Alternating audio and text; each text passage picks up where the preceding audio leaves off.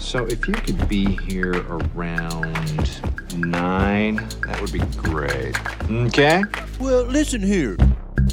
Hello, and welcome to 90 Day Fiancé MK. I'm Mr. O, and today, Miss H and I will be discussing Season 7, Tell-All Part 3 of Happily Ever After. In this episode, everyone thinks Usman is a scammer, Jenny and Submit make a lot of headway into being undisowned, the script is flipped as Bilal baby proposes to Shida, Ed continues to suck all the joy out of every room, and Angela loses it over production's lodging arrangements. As always, we'll end with our Students of the Week, class dances, and life lessons. If you also watch Love After Lockup, you should listen to our other channel, Love After Lockup MK, where we are covering the new season of Love After Lockup. Alright, thanks for listening, stay safe, and enjoy. Hello, Mr. O. Hello, Miss H. How are you today on this fine Martin Luther King holiday? It's a day off, so I'm doing good. That's all. It's always right? A good thing. Not a real day off. Not one of those days off where I still have to work all day. Like a good day off. I have to work all day, I feel like, other than this. But I mean, at least I'm doing it in Maui, at least for the first half of the day. But here for a friend's wedding.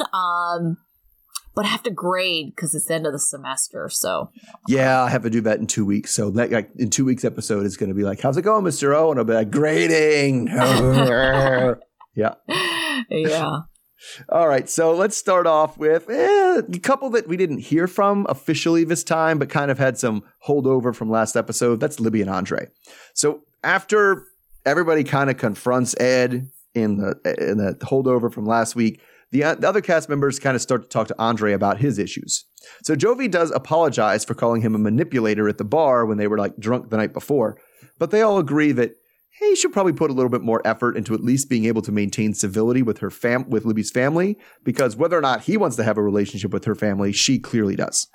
So, except I say everybody, Andre was pretty receptive to it unless Ed said anything, and then he was like, "No, you shut up. I'm not listening to you." Which, as he should, as you should. Yeah. So Jovi still maintains with his mission to get Andre to see that he's part of the problem too. But then Andre kind of brings up how, hey, I'm already kind of doing that. And he brings up the conversation he had backstage with Becky that ended in hugs. So he feels like she is the most reasonable of the family, and he's willing to work with her.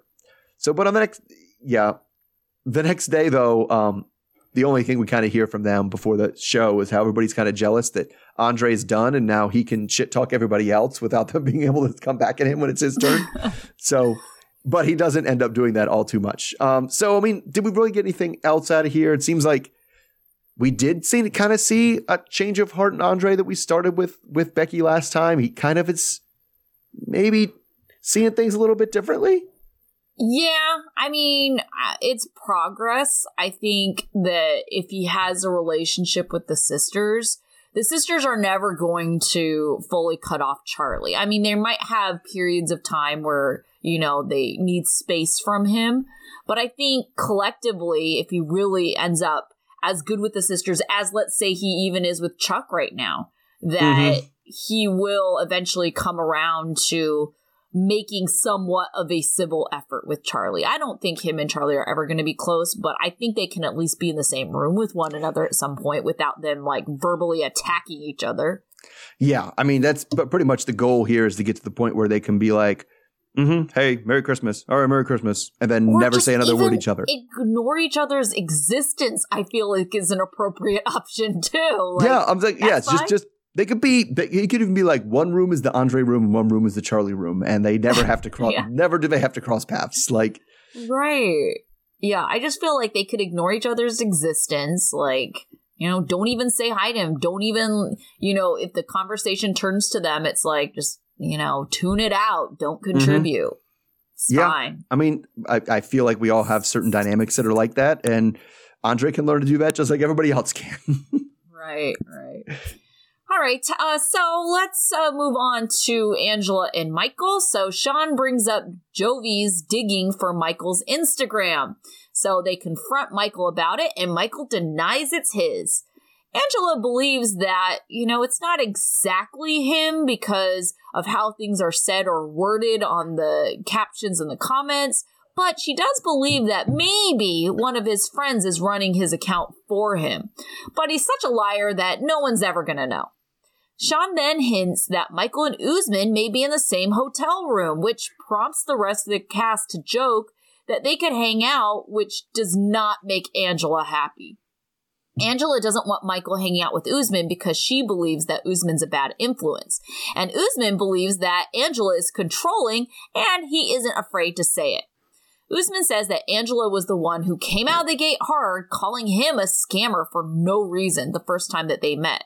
He says that he will not allow anyone to talk to him like that. And Michael tries to get Usman to stop and tries to get them to change the subject. They're on a break from, the tell-all, and Angela calls Michael but asks him to take off his mic. She tells Michael that she's not happy that him and Usman are in the same hotel, and Michael tries to make all kinds of excuses. Angela goes back to the green room venting that she doesn't want Michael in the same hotel as Usman, and Kim says that she had no idea that they were, in the same building. Back in Lagos, Michael says that he's met up with Usman in the past, and Michael says that he wants peace, so he needs to work things out with Usman. Michael goes to find Usman to talk to him, but, then we kind of leave it on a cliffhanger.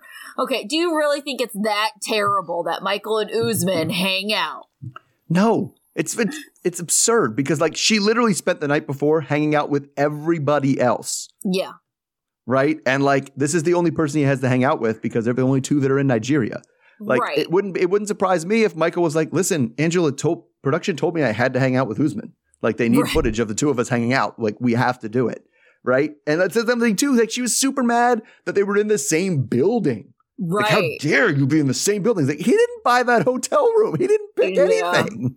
Yeah. Well, do you agree with Angela's concerns? Because she's so concerned that Michael feels somewhat empowered by hanging out with Usman to, be one with his super fans and possibly take things too far.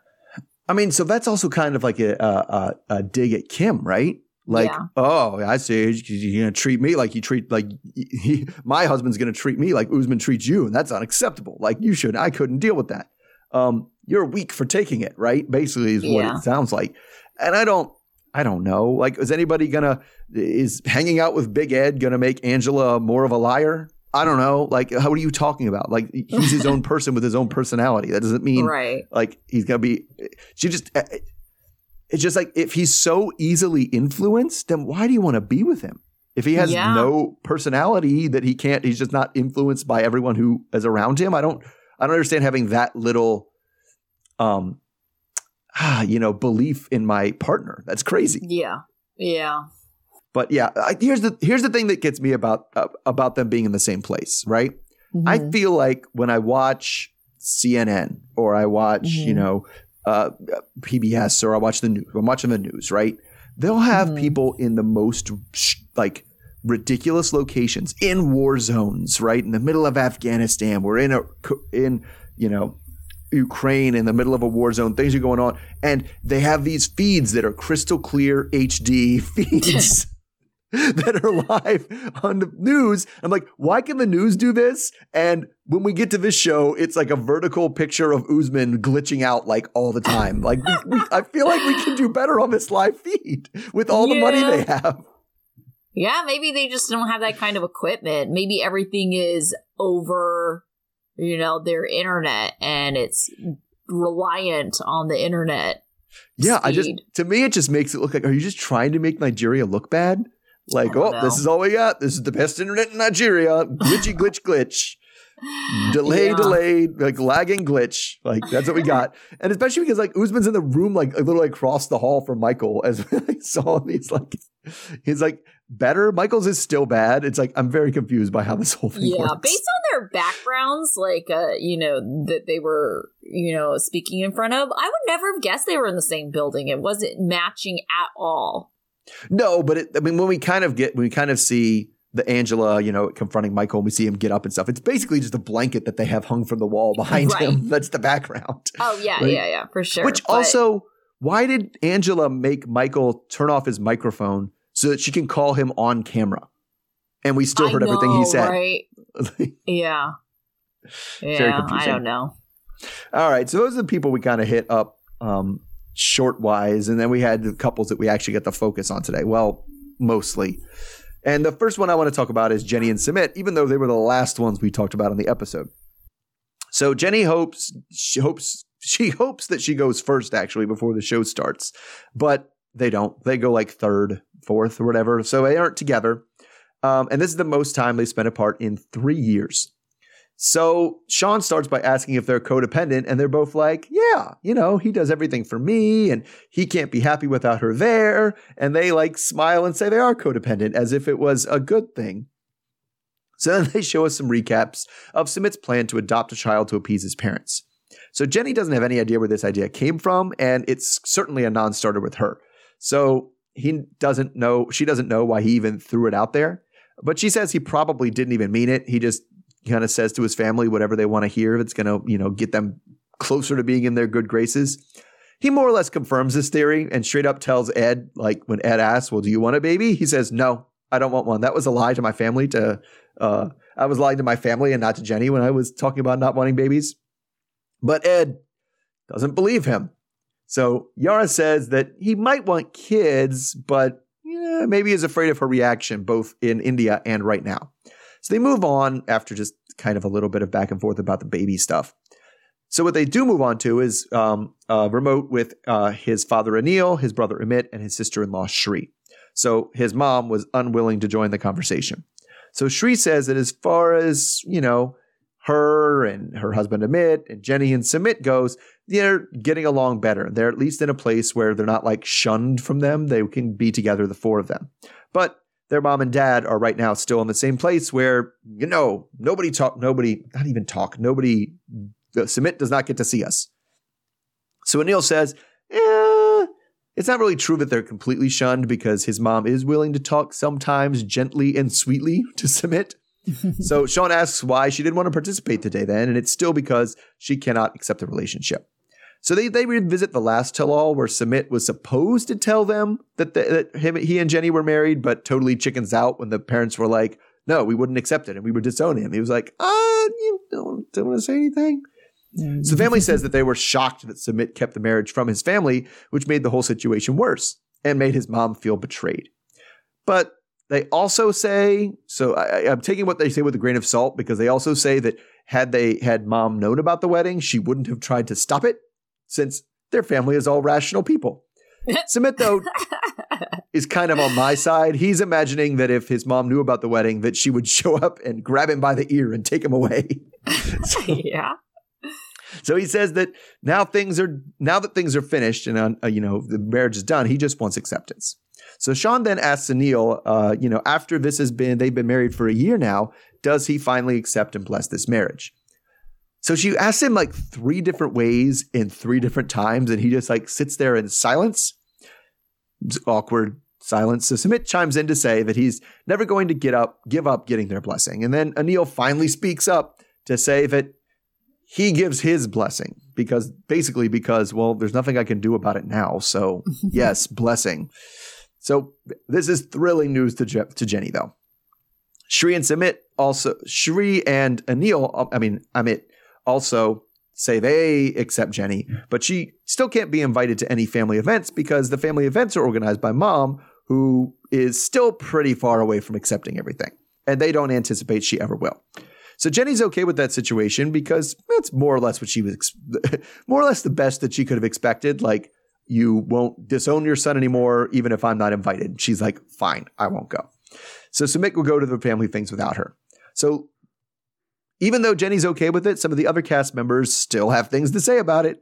Libby thinks it's ridiculous that she wouldn't be invited, and Ed thinks it's unacceptable of Sumit to visit any place without her spouse, because Ed himself was willing to throw his mom into the garbage so he could be with Liz. I know, right? Ed, you're an idiot. So that's what everyone should do. Usman gives a foreigner's perspective, mostly about how important it is that there be no friction between children and their parents, which comports with his story. So Kim says, they should just keep going and stick with it because she never thought she'd get Usman's mom's blessing, but she did. So they go to then they talk about the visa conversation where Jenny wanted Sumit to come to America. And Jenny has not yet filed for Sumit's visa, which she says she won't do until he actually agrees that he wants to come to America. He doesn't want to come. And they ask him about that. And he said he's willing to visit America, but has no intention of ever wanting to come permanently. All right. So all that said, are you surprised that Sumit's dad relented and accepted the marriage or whatever? I actually am kind of surprised. I mean, I always kind of suspected a little bit that, with the parents that they were just doing it for a storyline and they were kind of in on it and they, weren't giving their blessing because it was part of it. But then magically at the end of the season, they would just have their blessing, right? But the fact that mom stopped appearing on the show kind of made me feel like maybe this isn't as scripted as I thought it was. And maybe they genuinely are not blessing this marriage. So just because mom didn't show up, that was why it surprised me that dad is now blessing it. But yeah, it's good for them. And I mean, I'm happy they got to that place. And I mean, to Jenny's credit, she doesn't want to go to those family things anyway. They make her uncomfortable. So right. Or she want to go so mom can yell at me about my cleanliness. I'm not doing that. I'd rather not go. Thanks. This is great. It's like, if that's like, the worst of it, it's like, well, it seems like a win-win on everybody's part. Yeah. I mean, I was a little surprised that I thought the parents would be a united front. Like they would both accept it or they would both continue to reject it.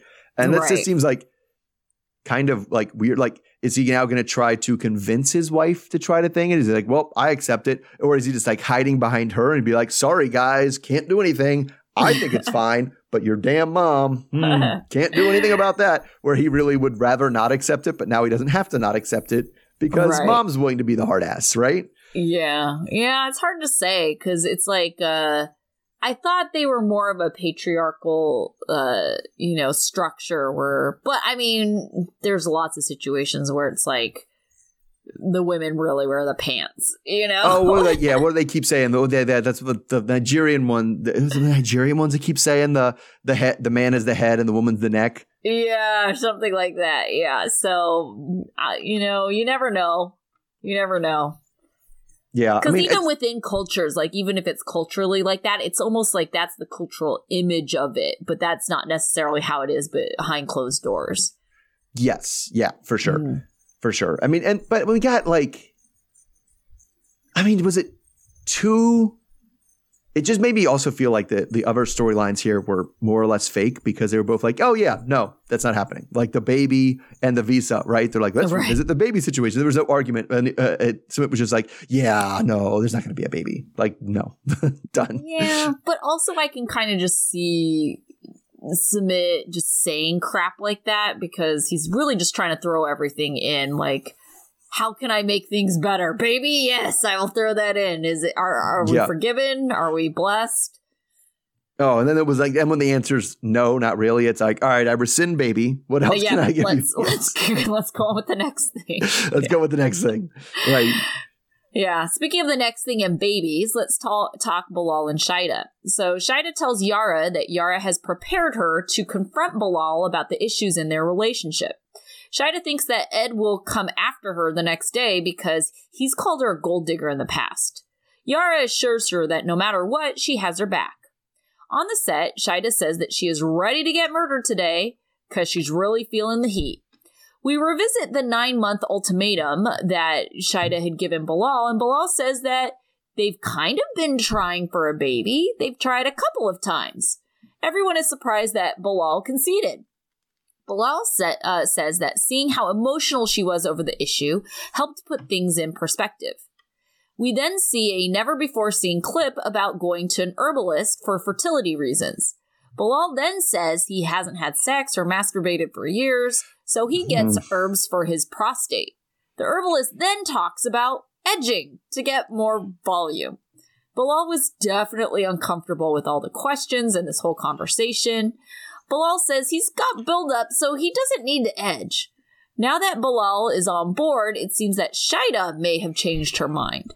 Shida says she just doesn't want to put too much focus on baby making. Instead, she wants to focus on her business and herself. Shida has been excited about the kind of opportunities that have come up with her business.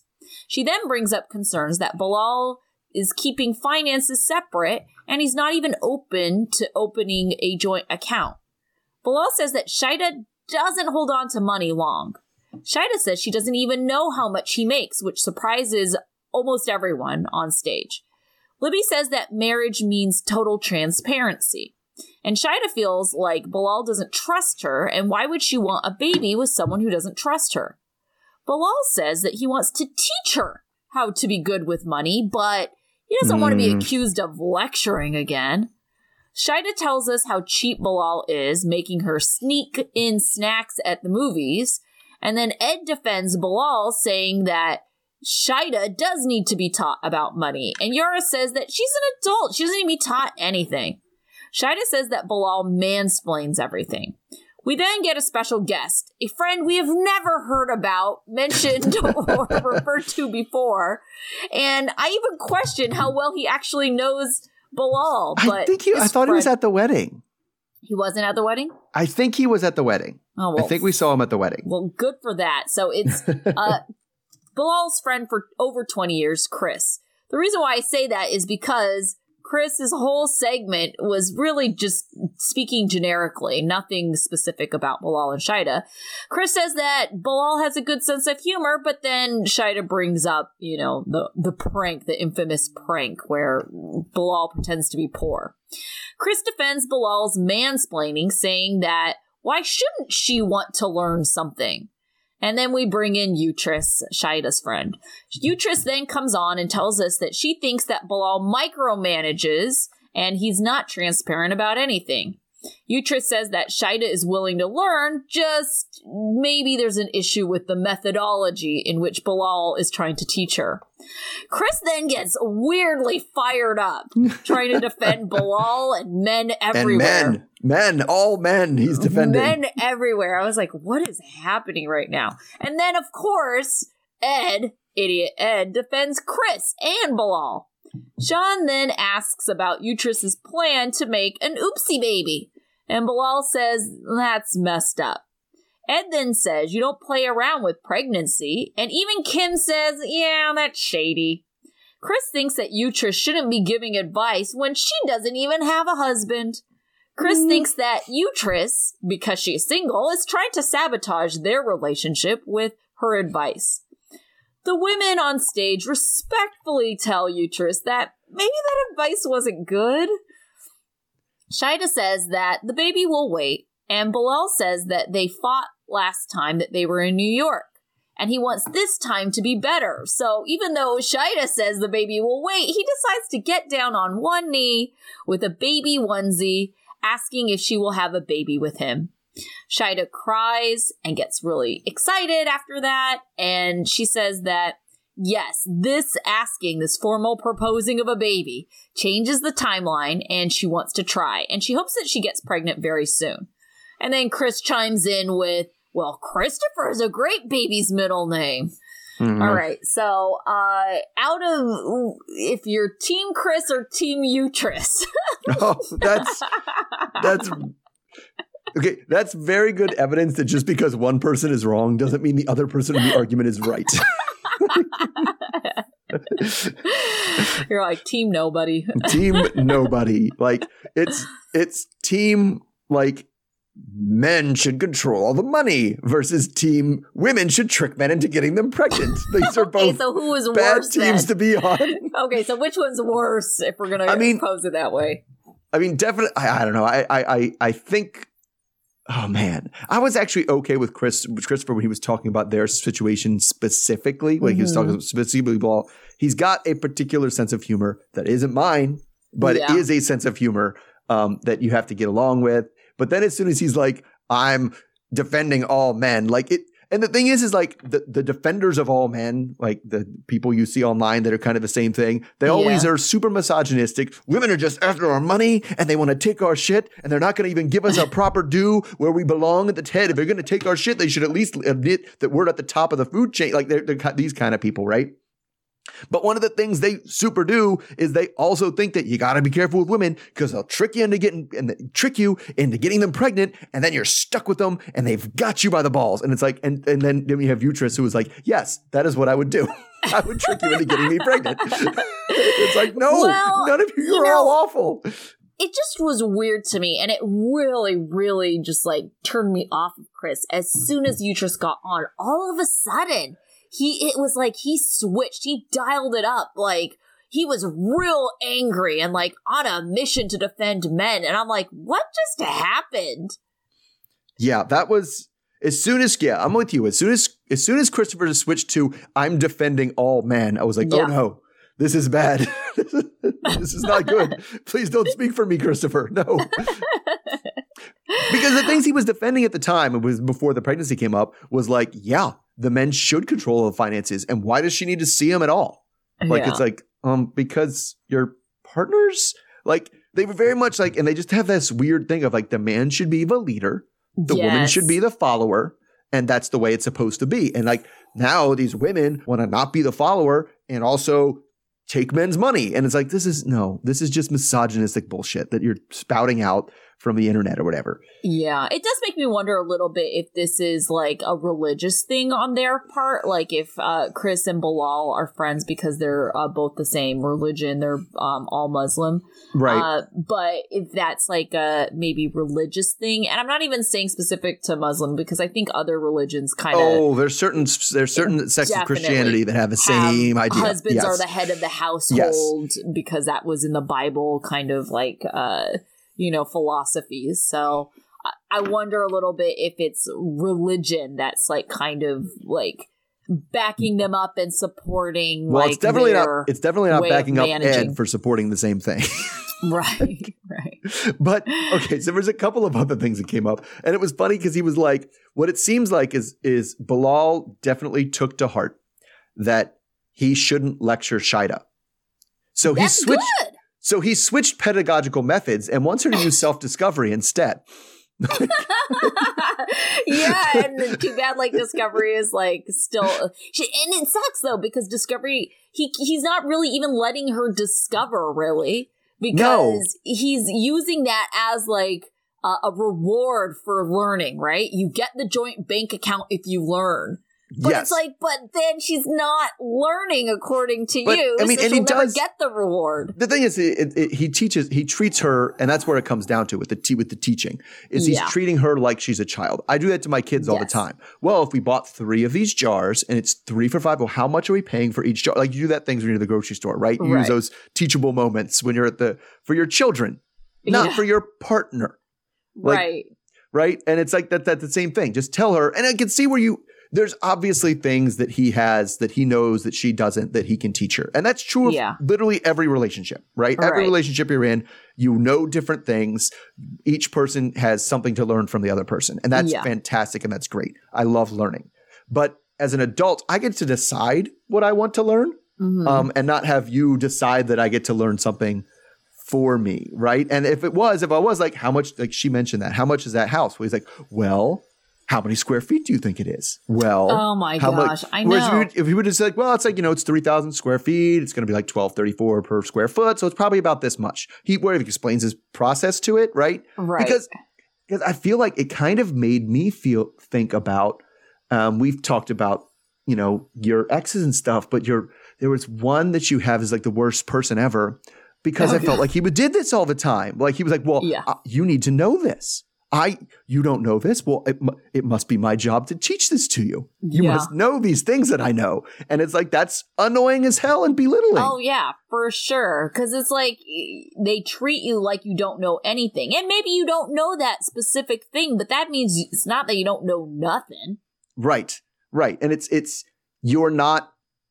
you're still in a partnership, and any kind of partner. Forget relationship. If I go into business with somebody, we have different areas of expertise. We have things to learn from each other, right? Mm-hmm. It's not like one is the student and one is the master, right? Whereas Bilal is like, I am the master and you are the student. And when you learn enough, instead of be giving a black belt, you will be given access to a joint bank account. Right. Yeah. It's like, exactly. How are you assessing this person? Right. And then it goes to the other thing that I could not get over when we read it. Okay. So when we got to it is the edging thing, right? Oh, gosh. There is no way Andre was the only person on stage who knew what that was. Yeah, that was really weird. Maybe it's that they hadn't heard it called that specifically before. Possible. But then they were all like, what? Why would you? How would this even? Why would people do that? Like, yeah. It was like. I mean, I could see how maybe they haven't tried it before. Yes, I certainly can understand people who've been like, I've heard of that. That sounds not fun, and I didn't do it. Sure. What's his face? Summit has heard of it because they went to that tantric sex workshop during their season. So. Right? It's one of those pet peeves I have of the tell-alls is when something like that comes up that is like just the varied shade of vanilla, right? It's not vanilla sex, but it's like we just added just a little bit of chocolate syrup or something, just a little bit of flavor, and everybody's like, what? Who has ever heard of anything like this? And you're like, come on, guys. Like, we know you're either the lamest person imaginable or you're all pretending. Yeah. Very uncomfortable. All right. I was like, I don't like this. I mean, now granted, the herbal guy, very uncomfortable. Like, and part of it, I don't know, part of what made it uncomfortable is like the way they were kind of speaking in code is I was like, right. I feel like putting me in that situation, you wouldn't want it on camera because I was like, oh, this is what we're doing. We're making each other feel uncomfortable. I will tell you exactly what's going on then, buddy. Oh, gosh. Oh, goodness. So we do get more of that. So you ready to go to the next one? Yeah. All right. Let's go to Kim and Usman then. All right. So we do get a little bit of a preview about, what's going to go on. We see Kim talking to Liz the night before at the bar. So Liz is worried about how things are going to go tomorrow. And she's worried that something new is going to come out, that Usman has done and that she's going to go all Tasmanian devil on the studio if that does happen. So when they get to the studio in the morning, Kim tells us that she is the one that broke up with him and she's ready for all the fires is going to come her way. So when day 2 finally starts, we'll talk about it later. We get through Ed's apologies to everybody and we get to them. So we start by asking about their relationship status, and Kim says they're done, and they're done for good, even though she still loves them, and they still talk and text all the time.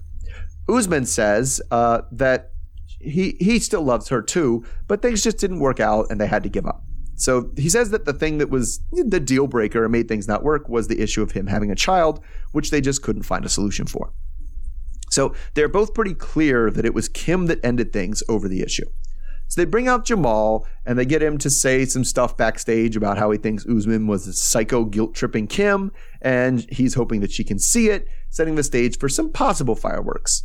Then they introduce him, and this is the part that bothered me about the tell-all, because after they introduce him, 1 minute and 24 seconds later, and a commercial break in the middle, we finally hear him talk. So he answers the first question. They ask, like, what did you want to say anything to Usman? So basically he tells Usman, I told you so. I knew you would break up, and look at it. So Jamal knows that it was Kim officially that ended things, but that's only because Usman didn't want to pull the trigger and kind of just guilt-tripped her until she finally was the one to call it.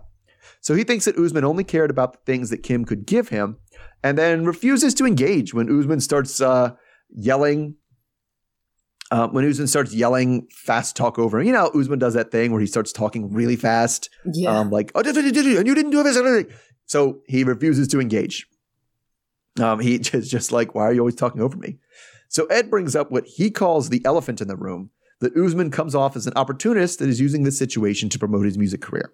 But Usman said, I wouldn't spend 3 years on this if it was a scam. But Andre actually agrees with Ed and calls Usman a scammer too. But Kim wants to step up and defend him, but saying that, they weren't there for everything. You didn't see our private moments, 5 a.m. in bed. And they asked Jamal what they think of his intent, what Usman's intentions were. And he starts off by,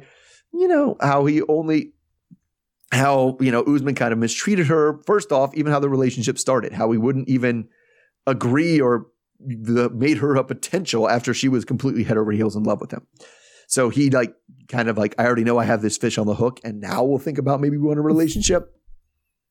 So anyway, once it was no risk. And once that happened, he could ask a lot out of her. So Usman starts yelling about the child again, like, it's not her fault she cannot give me child. And Jamal says, stop talking over me. So he thinks that Usman is only here to play his mom and to stay relevant, and basically everybody on stage agrees. So, well, everybody but Kim. She says she's seen too much, and if he could act that well for that long, he'd be an Oscar winner after all their private moments. So Jenny and Shida then kind of speak up with basically the same point. This guy clearly cares for you, but he's not interested in you being his wife or being romantically involved with you. So Usman counters this by saying, but we have sex. How can you have sex with someone you don't love? A sentiment that gets chuckles out of everyone on stage. Like Sean, everybody is just holding back giggles at the idea that you cannot have sex with someone you don't love. So he sticks to his guns here. And then Sean points out, well, if that's the case, then how would you be able to make a baby with this second wife that you wanted? You know, especially because you would have to love her too, right? He says, yeah, definitely.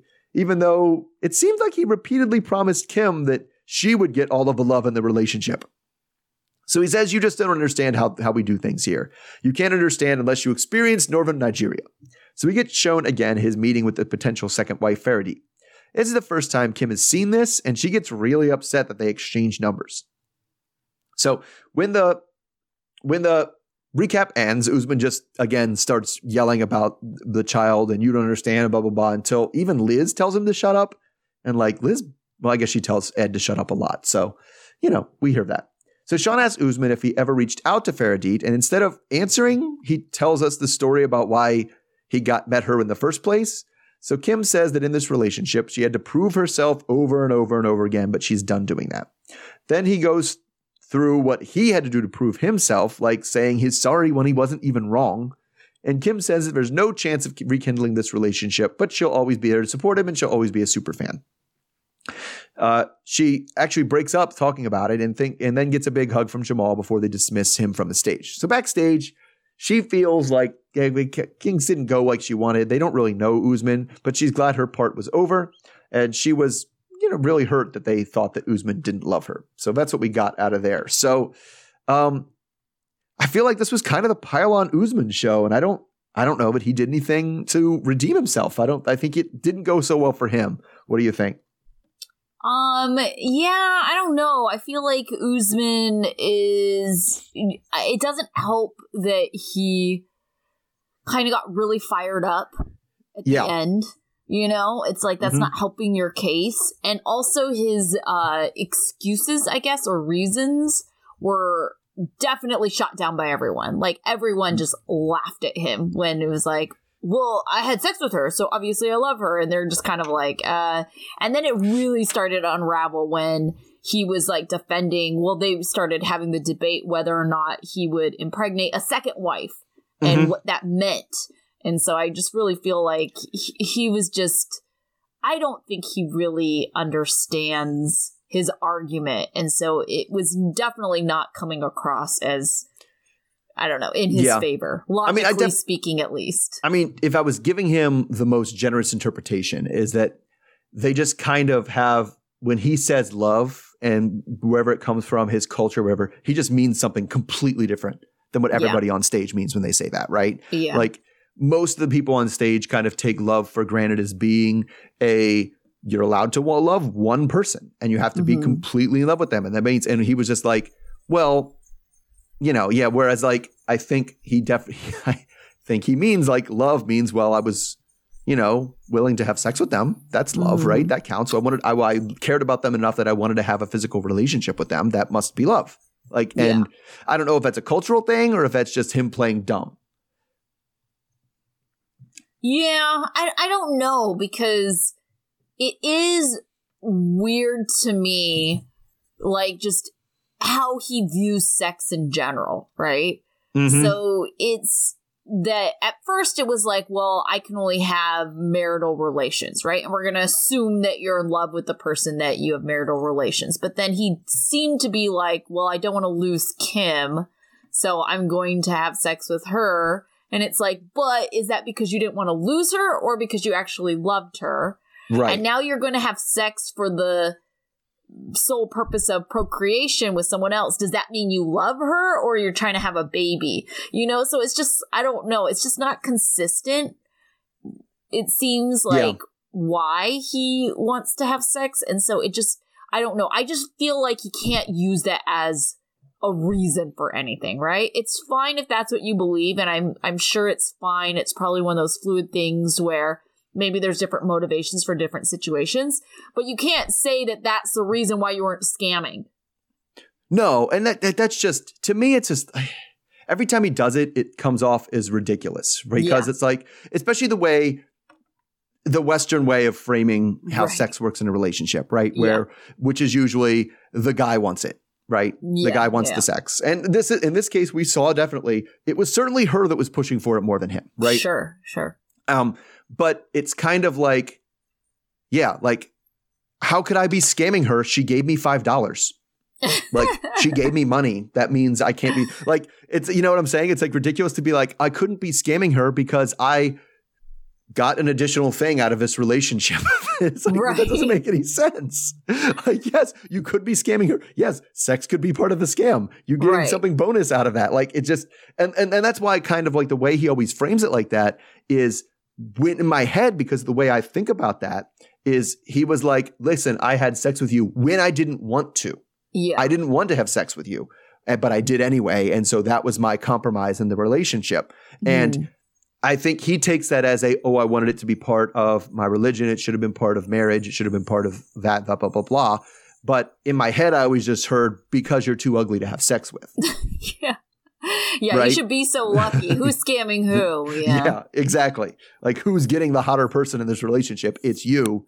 Obviously, you're the scammer. But it just, it fell apart. And then everything just came down to him screaming about, like, she can't give me a baby.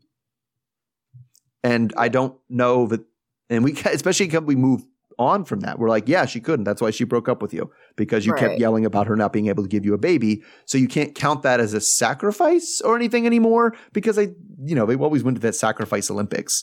Yeah. But I mean, I really like that Jamal response was always like, why are you yelling? Why are you yelling over me?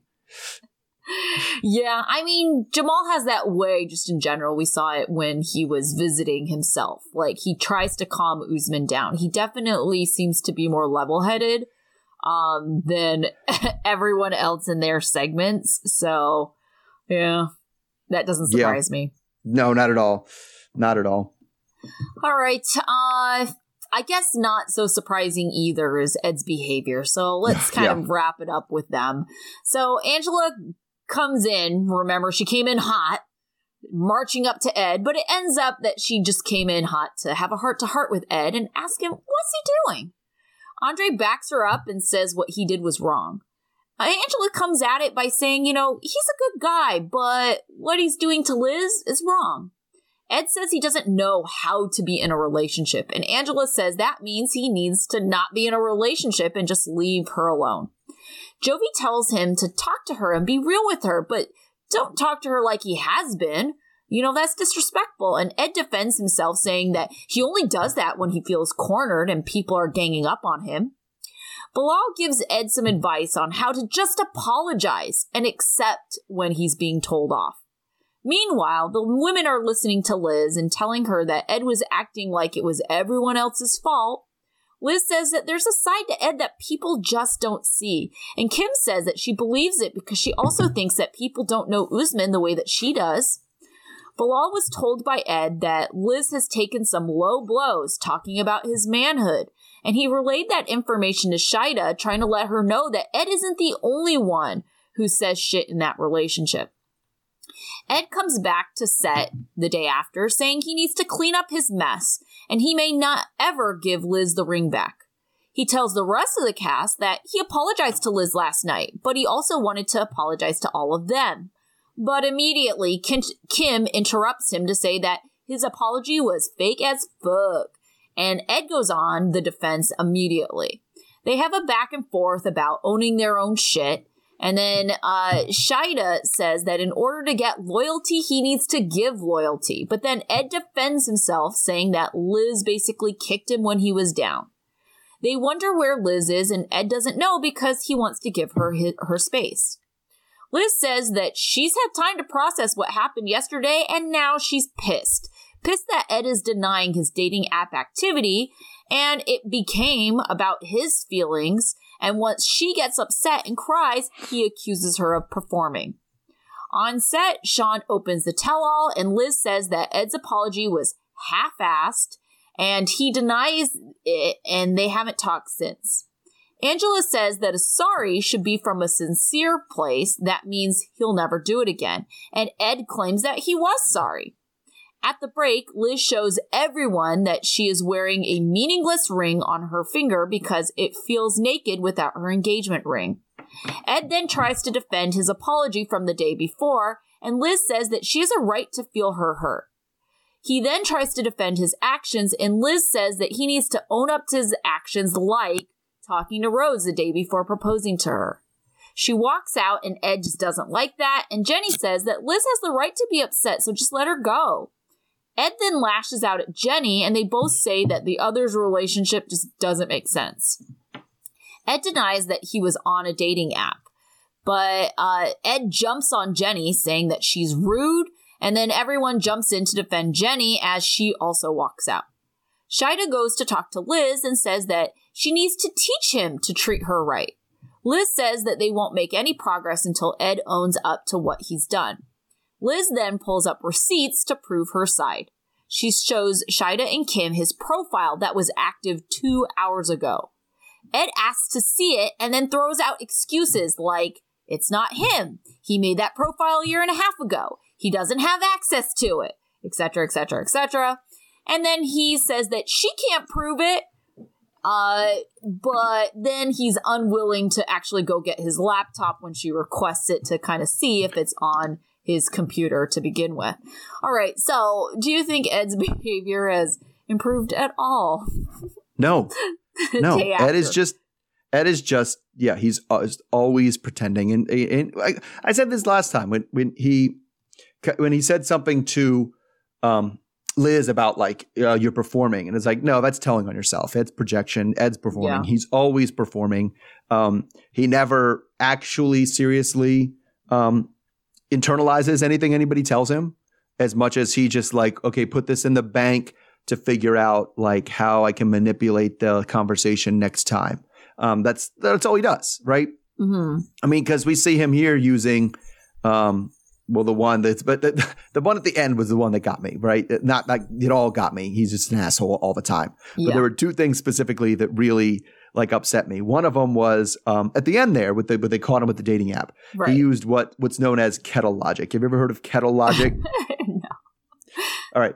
Kettle logic is it comes from a story where somebody you loaned a kettle to somebody and they returned it and it was broken, right? And you're like, dude, you broke my kettle, right? And they give you 3 reasons why that can't be true. 1, I returned it and it wasn't broken. 2, it was already broken when you gave it to me. And 3, I never even borrowed your kettle, right? Right. Yeah. Right? They're all things that like those all the excuses you gave can't all be true. Like they're canceling each other out. Yeah. Like, he just started throwing out all these reasons. And I'm just like, what the heck is going on? Like, first you're basically denying it's you. Then you're like, oh, it is me. But that was from 1.5 years ago. And then it's like, oh, that is me, but I can't even get in. I don't even know. Oh, it wasn't me. It wasn't me at all. It wasn't me. I can't get into that account, which is 1.5 years old that I did mine. And like, so he's just at no point is he ever, like I said, he's just trying to grab onto everything he has to manipulate people. And like, and the other example, the second thing that bothered me is when he like yelled at Jenny for no reason. Yeah. Jenny was like, said something that was, I forget exactly what she said. She just said to him, you're rude. Or no. She didn't even say that. He said that to her. He said that she was rude.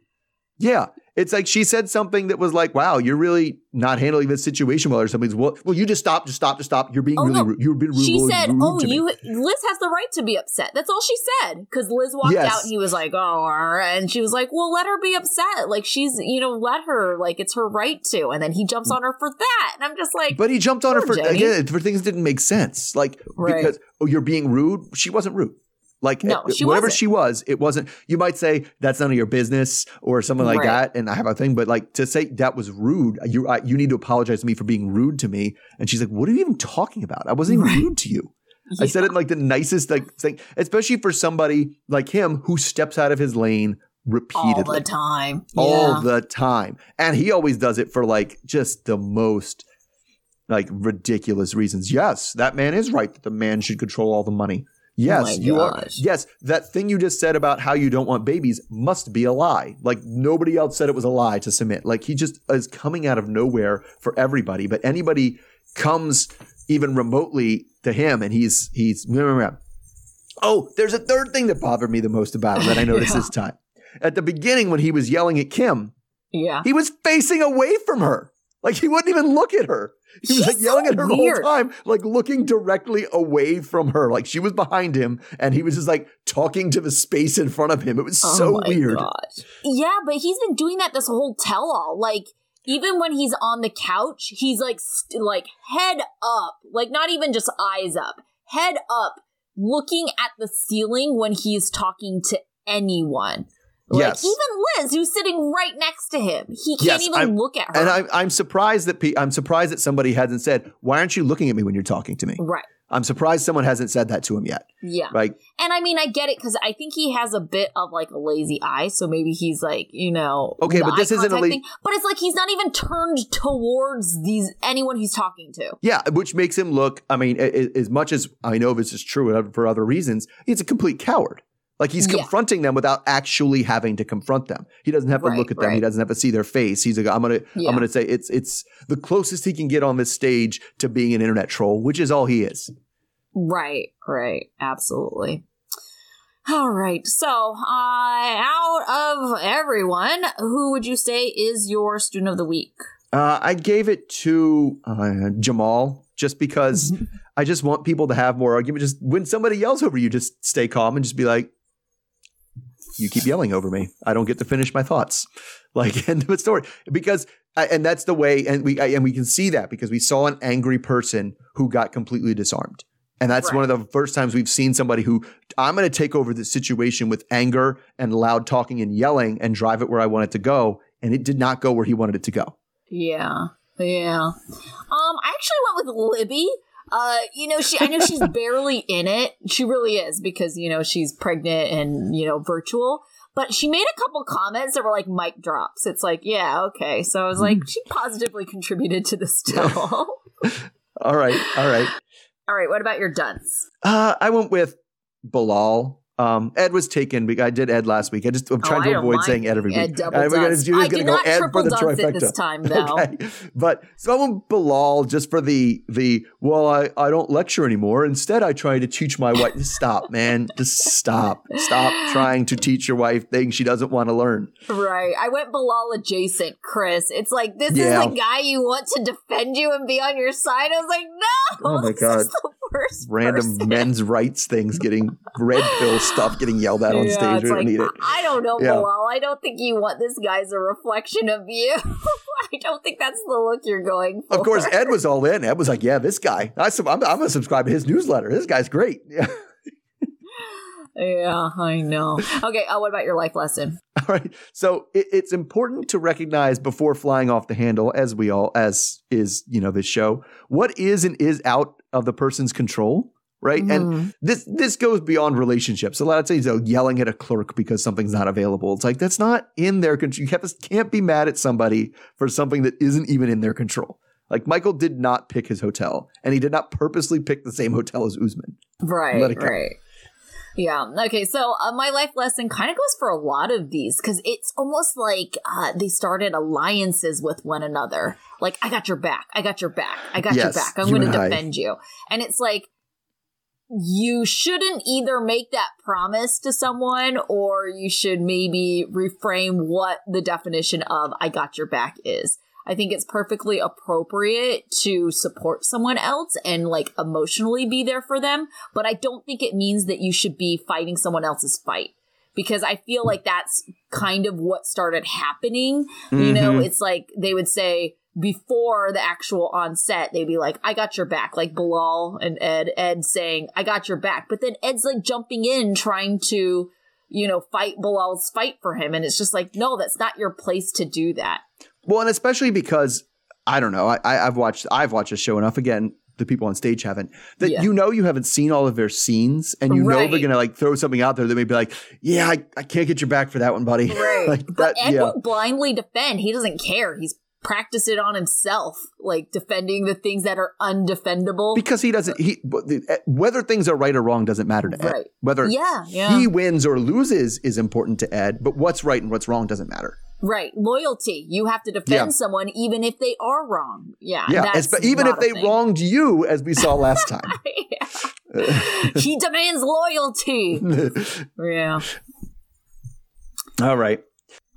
So we still got one more. One more of these things, but we've visited every couple. So I don't know if we're just going to have more backstage drama, if there's going to be an extra thing. Ed and Liz spillover. Oh, I will say one thing. They really sucked up all the oxygen in the room. They really did. But after all that's said and done, I think they're still together. Yeah. So that doesn't surprise me at all. Right. Someone posted a picture of them pretty recently of them walking in Old Town together, like holding hands, and I think it was just over the weekend. It's just like, no, why are these people still together? It's just, and at some point, like, as much as we hate Ed, and Ed's the worst, like, at some point it's like, no, Liz, this is your fault now. Like, you I've said it's her fault for a while, but I mean, not even now, but I mean, it gets worse every time, and it's like, well, if you keep I don't know what to I don't know what to say, I don't know what to like, and that seems like where all their family ended up. It's like, I don't know what to deal with, and then